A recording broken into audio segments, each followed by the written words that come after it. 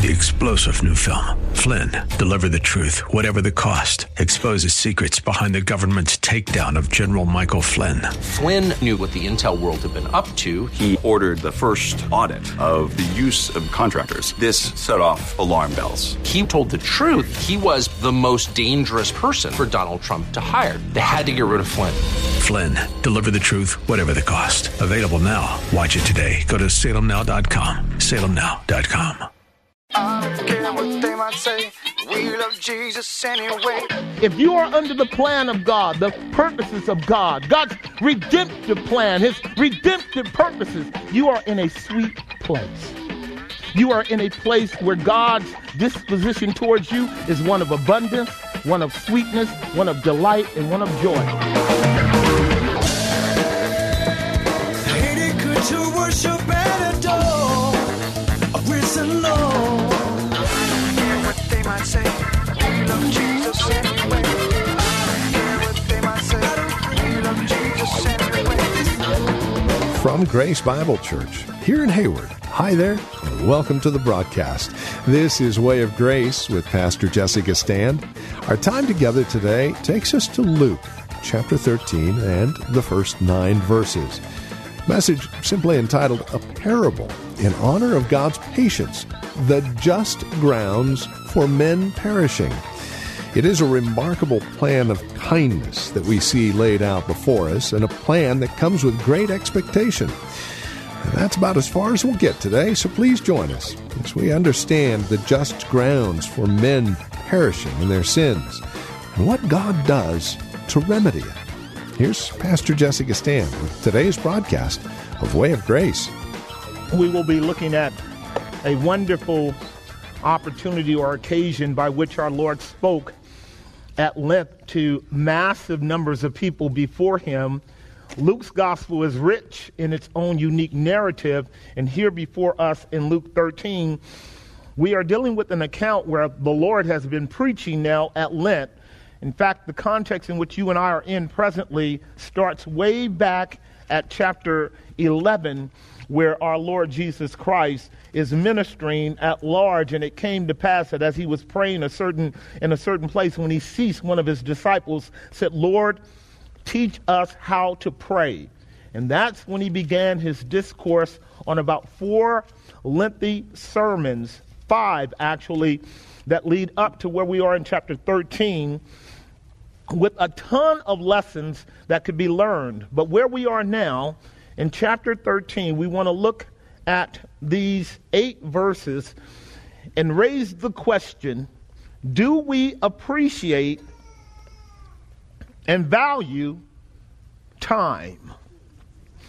Do we appreciate the fact that God has created a thing called time for his glory and our eternal good?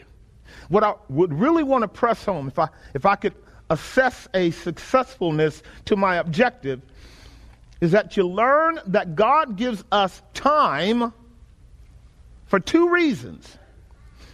Because he's a God of patience and a God of purpose. He's a God of patience and purpose. That's what we're going to be dealing with here. And within the streams of his patience and purpose, you and I live. You and I are encompassed about by the patience of God and by the purpose of God. And the question will be, does God's patience cause you to be careful or care less? Does God's patience over your life, because he's been patient with you, does it cause you to be careless, or does it drive you to be more careful about why God has been so good to you? Now, the way the chapter opens up is with a bunch of people sort of challenging Christ on what we would call the anomalies of life, tragedies and calamities and sufferings and difficulty that occur in our world. And if you know people like I know people, when people don't know God, they got a lot of questions for God. Why this and why that? And a lot of the questions they raise are irreverent. They're a lot of times irrational, but they are coming from a place of emotional insecurity because they realize intuitively that the way our world is shaped and functions and is governed and how the things that fall out in it do, that you and I are living a life of liability. At any time, something crazy or tragic could happen. Now, when it happens out there, nowhere near you, we sit in our judgment seat and determine whether or not God has been good or whether or not God has been bad, whether or not God has been fair or whether or not God has been just. And then we will seal ourselves in our Superman cape and act as if we were God. We wouldn't have done it that way. Right, you and I have a major disease called self-righteousness, which is really designed to preserve ourselves from any culpability of accountability to God. See, we don't like when things are out of control, whether in our own life or in the life of others. It shakes us up. And here's where our Lord, after again a lengthy series of preaching, is confronted by the people. And we read over in verse 1 of chapter 13 these words to set the context for what we're going to get into. There were present at that season some that told him of the Galileans like he didn't know, whose blood Pilate had mingled with their sacrifices. Did you know that Pilate was such a monster that he took a bunch of Galileans? Now, Jesus, you're Galilean, right? Hint, hint. You ought to have an emotional investment in what this pagan ruler has done to your people. Do you know he took a bunch of Galileans and just massacred them, slaughtered them, destroyed them, and mingled them in their own blood with their sacrifices? These pagans. Now, will you notice what's said in verse 2? Jesus answering and said, do you think that these Galileans were sinners above all Galileans because they suffered such things? You know what Christ just did right there? Exposed them for being the judge of right and wrong. The fundamental assumption that people hold is bad things shouldn't happen to good people. And therefore, if this evil and calamity and judgment happened to them, they must have been worse sinners than us. And what our Lord is doing is leveling the playing field and helping the people that raise the question understand this. You are no different than them. You are no different than them. Your liability, your culpability, your momentary disappearance from this world could have been as abrupt and as evil and as wicked as these Galileans. Then he says, in order to add to his argument, which is going to prepare us for his parable to teach us a lesson on what I am calling the long suffering of God to men and women who don't deserve it. Now, you know, the title on your outline is A Parable in Honor of God's what? The Just Grounds for Men what? Right. In my title, I had the just grounds for men and women going to hell that deserve it. But I said, let me back on up and make it a little bit nicer so y'all can handle a much nicer version. Our Lord says in verse 4, are those 18 upon whom the tower of Siloam fell and slew them, do you think that they were sinners above all men that dwell in Jerusalem? I tell you no. Except you repent, you shall in likewise perish. You shall all likewise perish. You know what our Lord just did? He says, whether it be evil men who wake up one day with a demonically controlled and inspired heart to slaughter men and women in a pathological, sociological way, which we know happens around the world, right? Whether it be men who rise up in unbridled hatred for themselves and therefore slaughter their own fellow men, or whether or not there be natural disasters and natural calamities and things for which you can't blame another human being, taking out masses of people like tsunamis and earthquakes and tornadoes and all sorts of what we call divine acts. whether it be human atrocity or whether it be divine acts. The reality is, are you ready? All of us are culpable and all of us are accountable for these two realities. We are accountable for the time that God has given us to live on this earth. We are accountable for the time that God has given us on this earth. And we are accountable for the life that we live in this time that God has given us on this earth. So I want to actually work with you through that. You can put this in your pocket. Here it is. Are you ready? God's patience, God's long suffering is rooted in God's character. That's his nature. You learn that. I, the Lord God, the Lord your God, am a God of patience and long suffering. It's his nature. God is long suffering with humanity, is he not? He's long suffering with us. But it never, ever means that we get away with our crimes. It never, ever, ever is meant to be that way. And so we want to think about today the patience of God and the purpose of God. You know, I have met people and I've heard from people personally who have come close to death. And I imagine that coming close to death is about as dangerous as can be. I think if a person is on the brink of crossing Jordan, unless you are absolutely sure where you are going, that ought to wake you up. And when you are drawn back from the doors of death, the bars of death, as the Bible calls it, you know what I've discovered? Those people take on a new lease in life. They largely will say to me, you know what?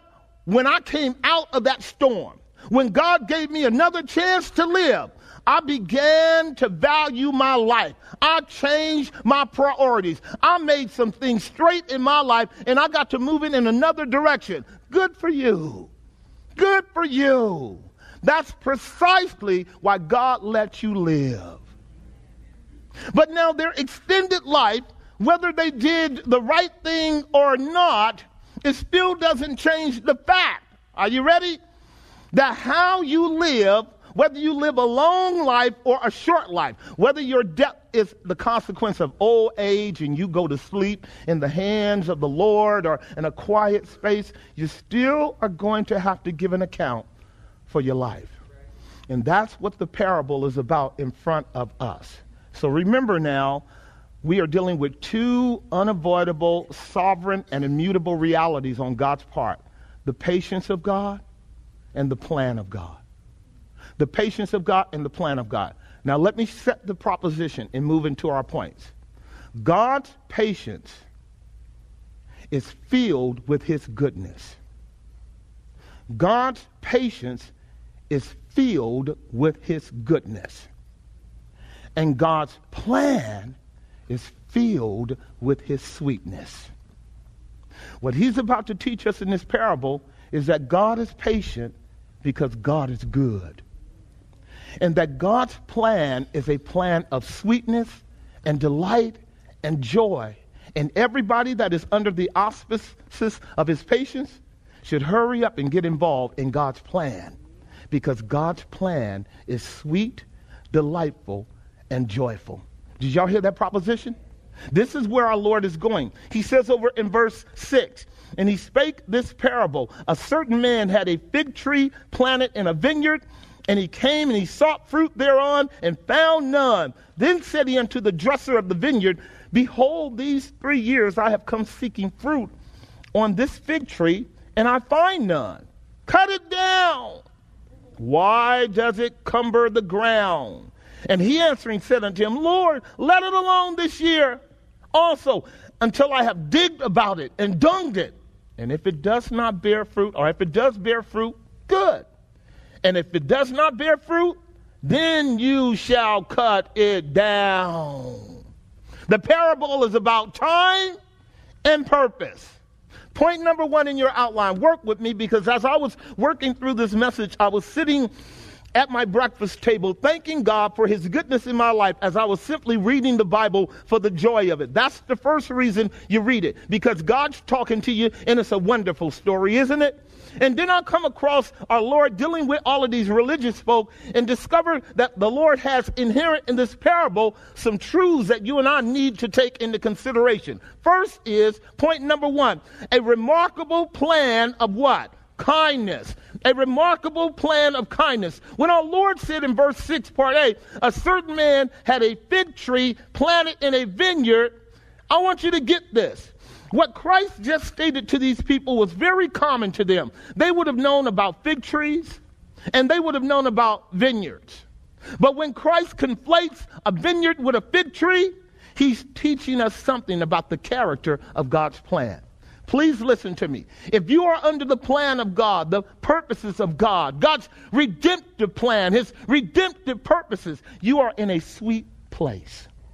You are in a place where God's disposition towards you is one of abundance, one of sweetness, one of delight, and one of joy. Don't let the parable escape you.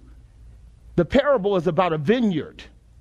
A vineyard is that land filled with what? Grapevines everywhere. Cascading the mountains. Grapevines everywhere. Anybody with me? Grapevines everywhere. Now, the grapevine has already been told to you and I to be one of the hallmarks of that land of milk and honey. Is that right? When God said to Israel, when I bring you into the land, you're going to be coming into a land of abundance, a land of fullness, a land of blessing, a land that you didn't labor for, a land that you didn't toil for, a land that you didn't work for, a land that God brought you in because God himself planted that land. He created that land. He produced that land. And when we think about God's purposes being rooted in his goodness, what we come to discover is when God brings you into the auspices of his purpose, he means for you to be able to acknowledge God has been good to me.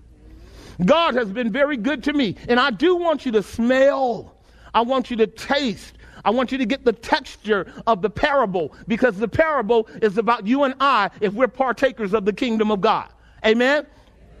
And when Christ uses the term fig trees and vine trees, he might as well went on and use the other third of the triad. Do you know what that is? The olive tree.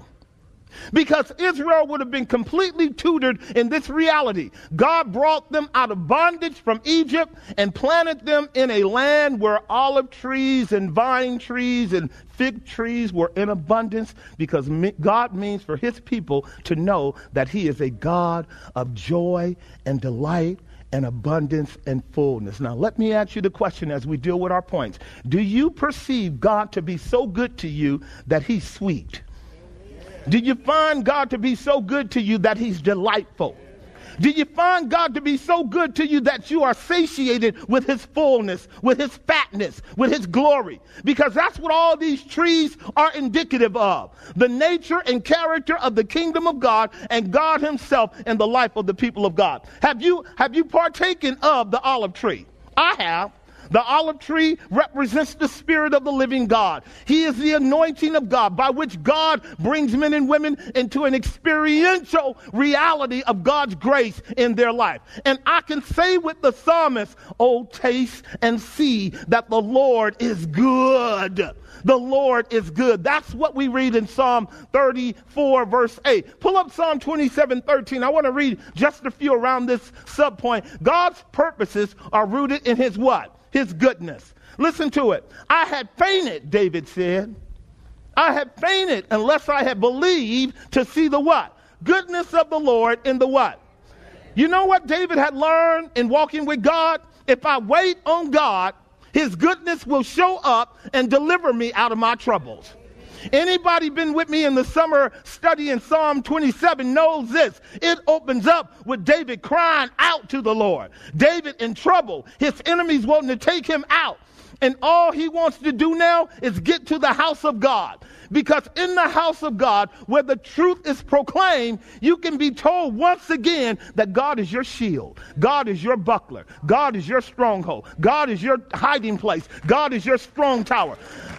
Great peace have all they that know the sheltering grace of God. And David said in Psalm 27:4, all I want to do is dwell in the house of God, to behold the beauty of the Lord and to inquire in his goodness. David knew the safest place for the people of God to be is in the presence of God. And then he goes on to talk about how in the temple he had come to discover that all God's counsel comes to us about our trials. We can come to church fearful and doubting, worried and perplexed. And the spirit of prophecy can let you know that it's going to be all right. It's going to be all right. And by the time you walk out the door, you have been guided by God's counsel. He has taken you by his right hand. He has let you know, lo, I am with you always, even unto the end of the world. And you go out of the place of fellowship saying what? The Lord is good. The Lord is good. Oh, taste and see that the Lord is good. And we quote it all the time in our prayer service. It's Psalm 107. I just want you to hear one of them, Psalm 107, verse 8. You should get this one by heart because it's beautiful. Oh, that men would praise the Lord for his goodness and for his wonderful works to the children of men. If nobody else is going to praise him, the redeemed people of God ought to praise him and thank him for his goodness in their life. In fact, he expects you out of all people to laud him and glorify him and exalt him for his very goodness in your life. Now, let me ask you the question. Has God been good to you? Then let somebody know it. Let somebody know it. Let somebody know it. So we have before us a patient parameter on the part of God's nature. He's patient with men because he has a purpose, doesn't he? A remarkable plan of kindness. Subpoint B. I have described the vineyard of grapes and figs to be sweet and to be delightful. Now we have the interpretation of this given to us in the book of Judges under a parable, Judges chapter 9. I want you to hear it for yourself and take this interpretation and understand that what I mean by being able to grasp the concept of grapes and figs, Judges 9, will help us underscore it. These are three trees talking about wanting to raise up a ruler. Let's start back at verse maybe 9. Let me see if we have a little bit of context. But the olive tree said unto them are all of the other trees of Israel. The olive tree is a person. And the people are asking the olive tree to rule over them. Now here's what the olive tree says. Should I leave my fatness? My full, see, now, can I say something right here? You folks that are a little bit conscious about your weight, stop it. Okay? The word is a very valid word, okay? Don't get mad at me or God because we use the word fat, all right? There are lots of benefits to fatness. Now, I'm not going to get into any kind of health issues here, but I do want you to know it runs all through the Bible. I wish every soul in here were fat. I mean, just wealthy, full, voluptuous, overflowing with God's riches and goodness as a consequence of the Holy Ghost. So that you're so full, you're dripping. You're dripping out. Everywhere you go, you drip. You're dripping out. The oil of gladness.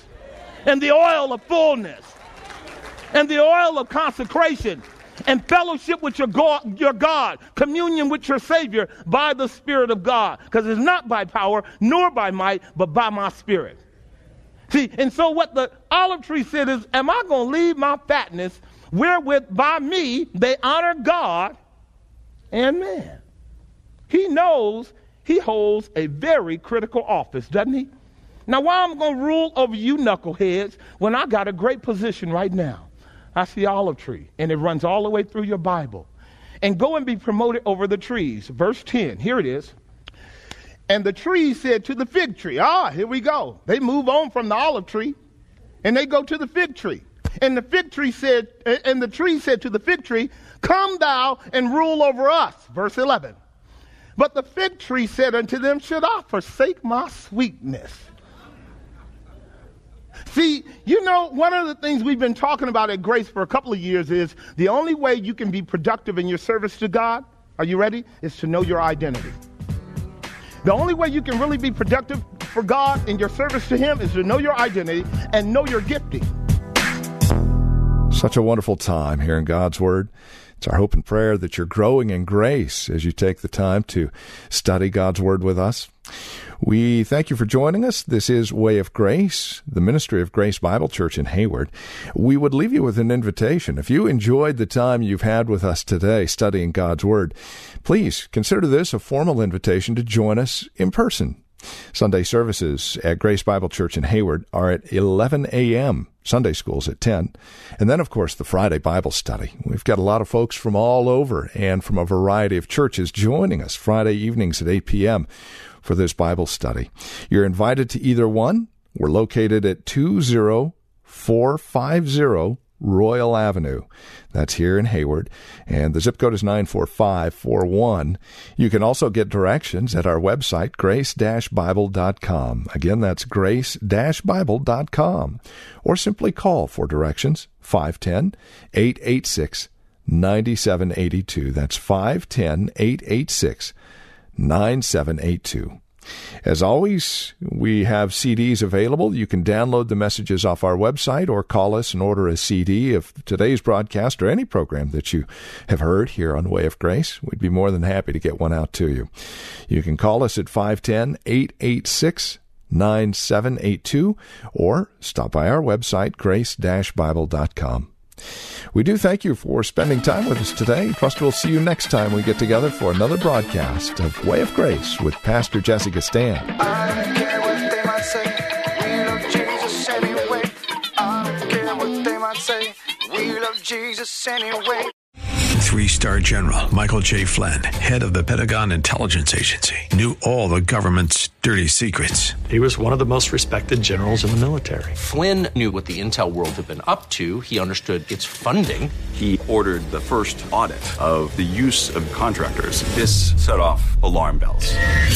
The explosive new documentary, Flynn, Deliver the Truth, Whatever the Cost, uncovers the facts behind this scandal. Flynn told the truth. He was the most dangerous person for Donald Trump to hire. I find out the worst enemy that I'm going to face in my life is right here in America. They took my assessment and they wanted me to change it. And I was like, I'm not changing it. They had to get rid of Flynn. With in-depth interviews, archival footage, and never-before-seen personal records of the man behind the headlines. I just felt like I was drowning. Flynn, Deliver the Truth, Whatever the Cost. Available now. Watch it today. Go to salemnow.com. salemnow.com.